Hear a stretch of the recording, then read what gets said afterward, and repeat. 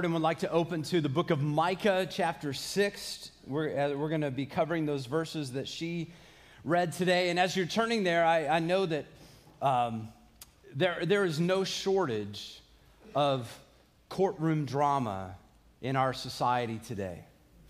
Whether it's civil or criminal court or even the courtroom of public opinion, there are countless trials happening. And I tell you, I wrote those things before some of the things that the indictments and stuff that happened this week. I'm not going to comment on that. I know people have a whole variety of opinions. I'm going to lay that there. But in all of these court cases, civil and criminal cases, there are attorneys on one side trying to, they're bringing arguments in hopes of gaining indictments and judgments and sentences against the other side. And we see that happening now.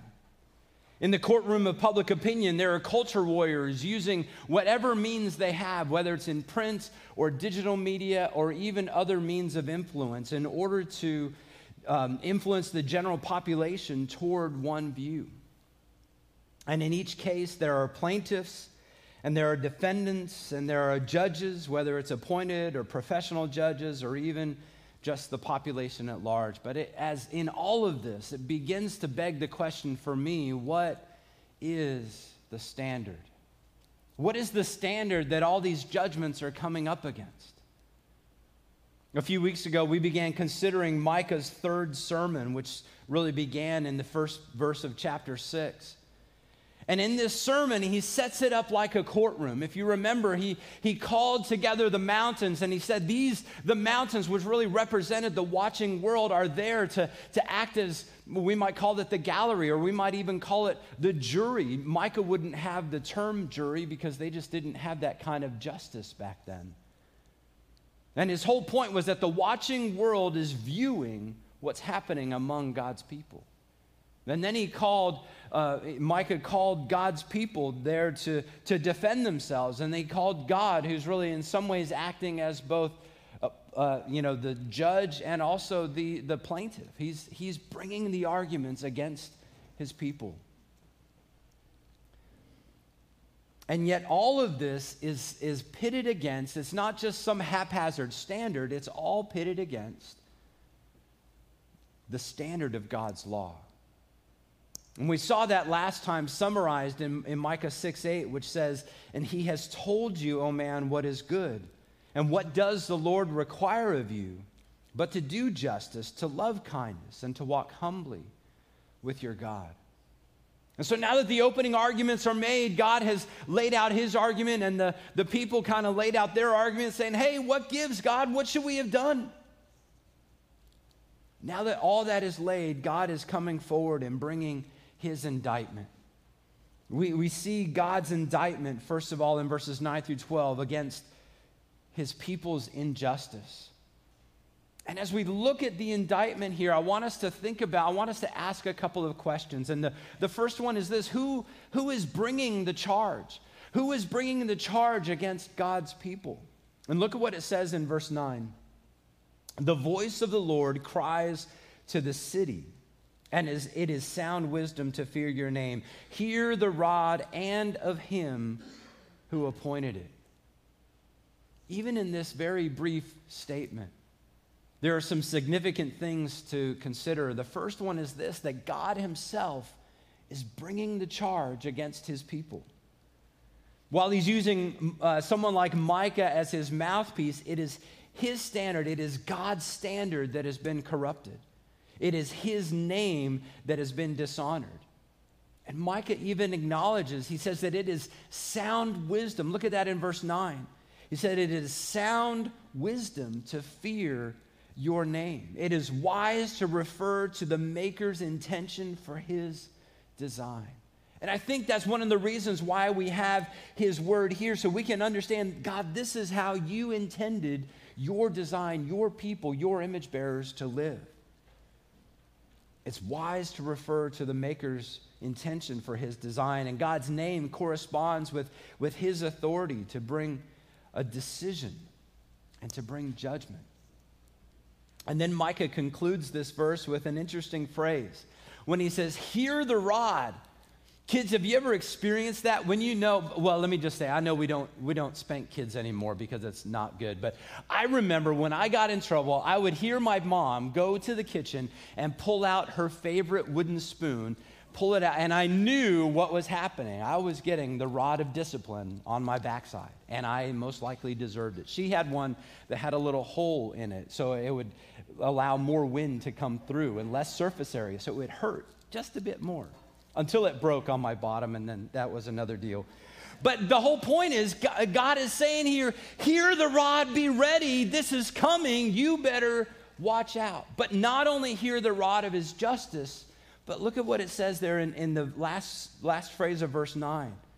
Hear the rod and of him. This is not a random judgment. This is not a haphazard thing. This is God himself bringing the judgment against his people. It's ordained by God, and the rod is his just response for his people's rebellion. As the maker and creator of all things, and as the perfect God, he alone has the authority to set expectations for his creation. Which then raises another question. Now that we know that it's God bringing the indictment, who is being indicted? Who is being called out here? And Micah communicates this in the beginning of the verse when it says the city. It says Yahweh, God, the Lord, cries out or calls out to the city. Now, I assure you, he's not referring to the brick and mortar. He's not talking about the walls surrounding Jerusalem. He's talking about the inhabitants of that city. You see, the people of Jerusalem were supposed to be God's people. That Jerusalem was supposed to be God's city. That was where his temple was. That was where his glory was. That was where all the sacrifices were to happen. And yet, if you remember, when we began studying Micah several months ago, we noticed that early on there in Jerusalem, they had other high places set up, other altars set up for them to sacrifice to other deities. They had compromised God's name. They were worshiping false gods in the place that should have been reserved for him. And as we saw a few weeks ago, the world is watching. The world is paying attention to what God's people do. They know that Israel and Judah were supposed to be nations devoted to Yahweh, and yet their actions betrayed him. And I think it's important for us to ask the question, as the people of God, if you consider yourself a person of God, someone who's been saved by Jesus Christ, someone who, obviously you're here wanting to learn something about God. The question is, what is the watching world observing in our lives? Can we be included in this indictment? And how often do we say that we are people of God, yet our actions betray our allegiance to him? And so with the judge and the guilty identified, the next thing is to ask, what are the counts of the indictment? What are the counts of the indictment? And God here lays out several things. Let me just read over the verses again that Jennifer read, because this, I think, really covers for us a lot of the things. You see, not only, early on we talked about the fact that they were worshiping other deities, and part of the response, part of the action of what happened when they worshiped other deities is now they were not acting like the people of God. So listen closely. See if you can see what the indictments are that God lays out. Beginning in verse 10. He says, can I forget any longer the treasures of wickedness in the house of the wicked, or the scant measure that is accursed? Shall I acquit the man with wicked scales, with a bag of deceitful weights? Your rich men are full of violence. Your inhabitants speak lies, and their tongue is deceitful in their mouths. This, I'm reading from the English Standard Version. They kind of, the editors here sort of ask questions. They ask rhetorical questions. It's almost as though God is saying, I've put up with it enough. Can I wait any longer amidst this injustice? It's as though God's patience has run out and he has put off his judgment long enough. The psalmist looks forward to a day looked forward earlier to a day when God's judgment would come. In fact, in Psalm 98, verses 8 and 9, it says, "Let the rivers clap their hands, let the hills sing for joy together before the Lord, for he comes to judge the earth, and he will judge the world with righteousness and the peoples with equity."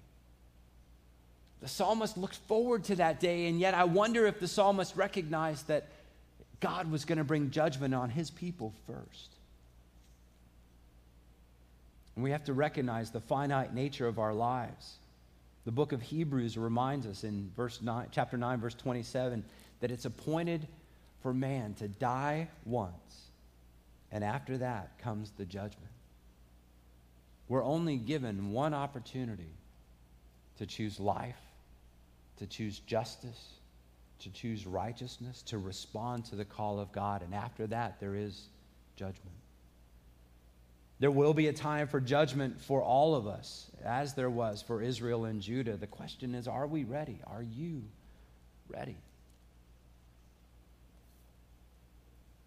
But let's get to the indictments. What did God have against them? And as I read this, it seems like God's got three things that he's frustrated with in his people. And the first one is dishonest gain through dishonest measurements. You see, they were using dishonest means of getting wealthy. Here in the ESV, it says that they were using scant measure, or in other translations, the New American Standard Translation says they were using a shortened ephah.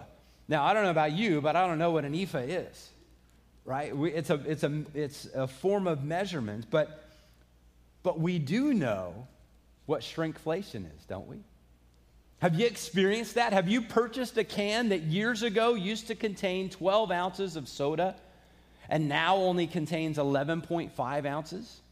Now, honestly, when you open it and drink it, you wouldn't notice the difference. But our government, our laws of the land require that they put on the outside, this is exactly how much of a measurement there is in here. So they're using the same size can and giving us a little less and charging us even more. That's shrinkflation, right? But here, what was happening in Israel is they were doing almost the opposite. They were saying, here's a 12-ounce can, and I'm only going to put 11 and a half ounces in it, but I'm telling you it's 12 ounces. They were flat out lying. They were flat out saying, oh, yeah, it's sort of like those fishing stories. Some of you guys who fish, you know how it goes, right? You go out and say, yeah, I was out there, I caught a fish this big. This big. And we're using exaggerate, and they were doing that same type of thing. They were using these dishonest scales. It's as though they were exchanging money and telling people things weighed a certain amount, and yet it wasn't what they weren't giving people what they were honestly paying for. And whether it was a measurement by volume, by size, or weight, they were being dishonest about it. And some were getting very wealthy by it. They couldn't be trusted in their everyday dealings. And then in addition to that, God said that there were some people who were practicing violence. They were using whatever means they could to bully the weak and the vulnerable. They were taking advantage of people who couldn't stand up for themselves. Even as Vern prayed earlier, God intended for his people to look out for the weak, to take care of them, to leave extra for them, to provide for them. And yet here people were using violent means of getting ahead. And then the third count of the indictment was general deceit. In verse 12, it says, your inhabitants speak lies, and their tongue is deceitful in their mouths. It's as though you couldn't even trust the words that were coming out of their mouths. Lying marked their language. So God lays out these three pretty significant indictments against his people. But I wonder where these, are we similar? Are we guilty in similar ways? Where are we guilty in similar ways? Are we gaining from the pain of others, or showing favoritism, giving one person a better deal than another, or making life more difficult, maybe needlessly, for one child instead of another? Or when is it our knee-jerk response to react with violence and fighting rather than grace and patience? And there are a whole variety of ways that we could look at this, from social media to how we react to things online. To the bumper stickers we put on our cars. Yes, I love Jesus. And then we drive like the devil. The whole point is that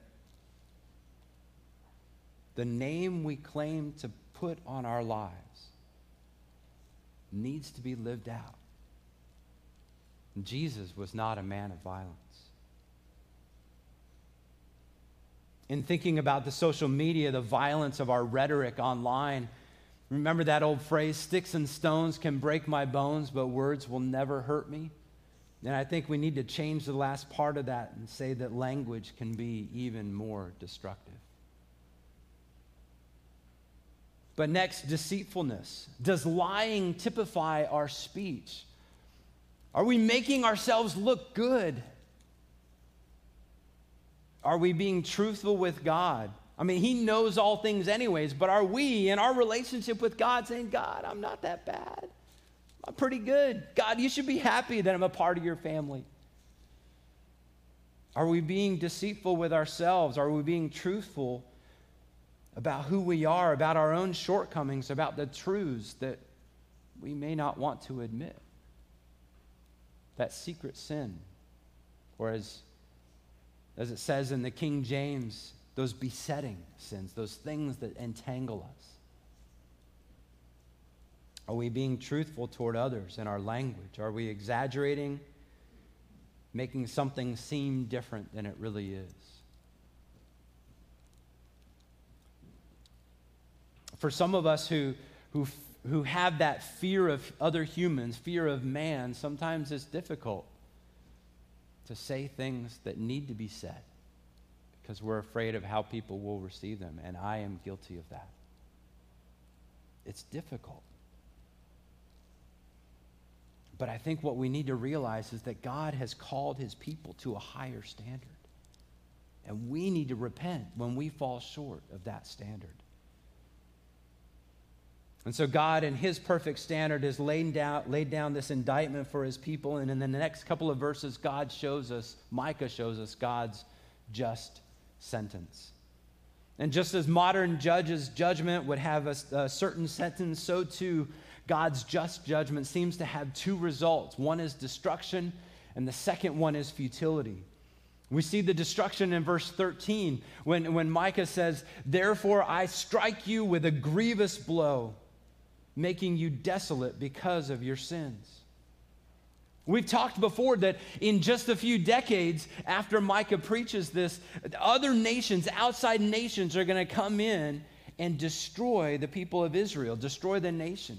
I was talking with Danielle about something that the women are studying on Monday nights.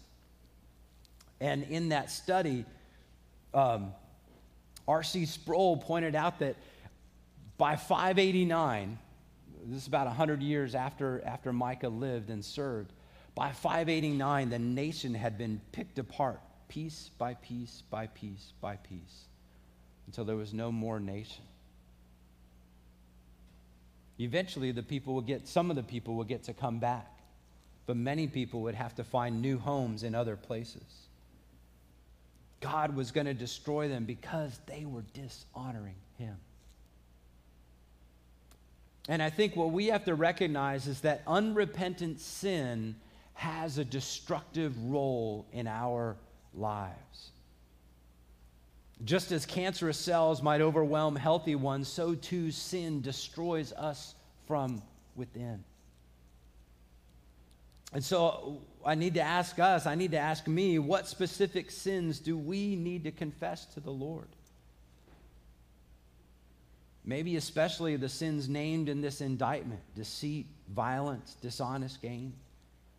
But what else? What is that thing that the Spirit of God is saying? How about that, Joel? Maybe it's something we need to write down and come back to later and say, God, I'm sorry for this. Maybe now would be a great time just to close your eyes and do business with God, saying, God, I know that I have this in me and I keep falling back into that sin. Help me. Forgive me. Because I think if we don't get a handle on sin, even as those of us who are followers of Christ, Christ has redeemed us for all eternity, and I believe even as we've sung before, our eternity is sealed in Jesus Christ. But that doesn't mean our sin can't wreak a lot of havoc here in our lives individually, in our families, in our communities, if we don't take it seriously. So the first part of the sentence is destruction. But Micah seems to point out the second part of the sentence is futility.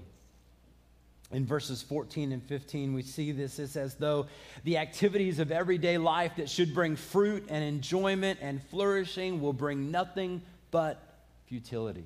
I mean, look at what he says here. You shall eat and not be satisfied, and there will be hunger within you. You shall put away but not preserve, and what you preserve I will give to the sword.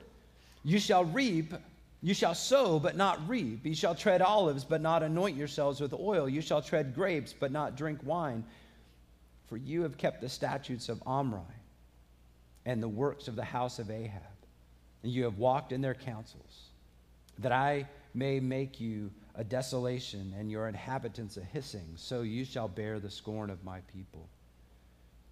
God takes the very things that should be a part of our everyday lives, the things that should have been a part of their everyday lives, and makes them futile, makes them useless. I mean, think about this. They're going to eat and not be satisfied. They're going to keep eating and be hungry. And as I was thinking about this, it took me back to middle school when I had to read The Phantom Toll Booth. Did any of you guys have to read that? Back in the day, the Phantom Toll Booth was this bizarre little, okay, some of you guys are shaking your head. Well, let me just tell you, it's a weird story. This kid, Milo, goes through this toll booth, and he finds a world that is totally whacked out, right? People, they don't grow up. They start at their permanent height, and so they're walking on air until they grow into their height, which is really weird. But the thing that this brought to my mind was in the Phantom Toll Booth, Milo comes to a mathematician, and this man gives him subtraction stew. And what subtraction stew was, is it had this wonderful smell, this wonderful aroma, and as he would eat, the more he would eat, the more he got hungry. It was removing stuff from it was just like, I need more, and the more he ate, the more he wanted, but the more he had, the more hungry he felt. It was working in reverse of how food should be. And it seems like that's what's going on here. For the people of Israel and Judah, and I think for us, God is not teaching them mathematic principles, but the uselessness of a life outside of God's good plan. That satisfaction should come from a good meal, but it will not be there because we're living outside of what God intends for us. Secondly, he says that they will save but not keep. We've seen this. Those of you guys who are in retirement or close to retirement, my father-in-law retired right before the COVID pandemic. Of course, you know what happened in those months right after that. The stock market lost, 30, 40, 50%, and then came back up immediately. Imagine thinking, I've worked my whole life to save up for this, and now it's gone. And yet it came back. But imagine what it would be like to think that you're saving and putting stuff aside and only to find that it's never building up. Emergency after emergency dips into that emergency fund, and so you never have enough for the next emergency. Micah tells them their savings will not keep. In fact, he's going to allow these foreign raiders to take it off by sword. He says they're going to hunt, but they'll have no strength to prepare it. Those of you who hunt may know a bit of what this might be like. Imagine going out and you're tracking a deer and you find that perfect, big, beautiful buck with more points than you've ever seen on a deer before, and you get it, only to find that you got it just off from the heart. And so he has enough energy to run away from you. And so you track it only to find that it's gone down to the bottom of a ravine, and this buck was so big, you don't have the strength. And there's not a road that'll get you back there, so all you have is a story. You can't carry it back. And even if you could carry it back, by the time you get it back, in what Micah is talking about here, it would be so corroded that you couldn't eat it. All we're left with is what if. And he continues, all these acts of futility, planting but not harvesting, having oil, taking olives and crushing them into oil, but not being blessed or refreshed. My wife keeps telling me to put on lotion, and I keep forgetting. But it's as though you put on lotion all the time, and your skin is never moist enough to keep from cracking. You're not ever blessed enough with this oil. It says there's grapes, but no enjoyment. Throughout the Bible, the images of vineyards and wine really represent prosperity. And here they're going to have all that, but they're not going to be able to enjoy it. And maybe the writer of Ecclesiastes was being a little prophetic when he penned these words. In Ecclesiastes 1, these are the words of the teacher, the King David's son, who ruled in Jerusalem. Everything is meaningless, says the teacher, completely meaningless. What do we get? What do people get for all their hard work under the sun? Generations come and generations go, but the earth never changes. The sun rises and the sun sets, then hurries around to rise again.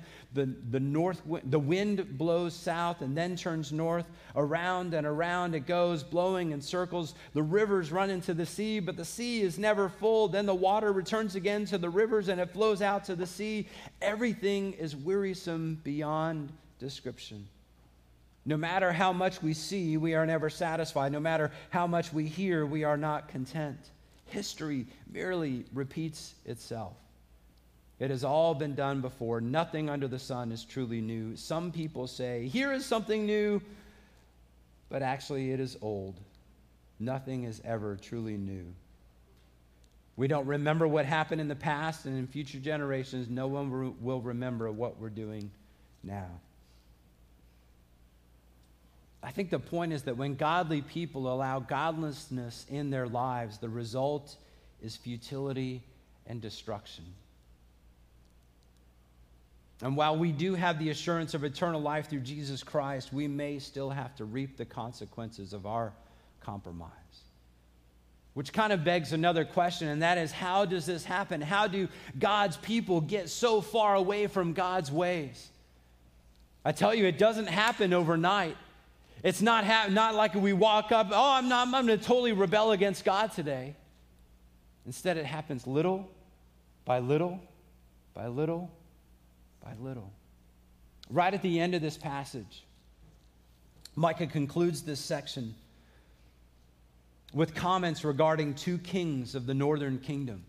See, if you remember, the kingdom was united, and after Solomon stopped being king, his son, when he died, his son took over, and the northern kingdom, northern part of that, about 10 tribes rebelled, and they separated themselves. And they, over the course of time, set up different kings. Two kings were especially bad, Omri and his son Ahab. They were two of the most wicked kings.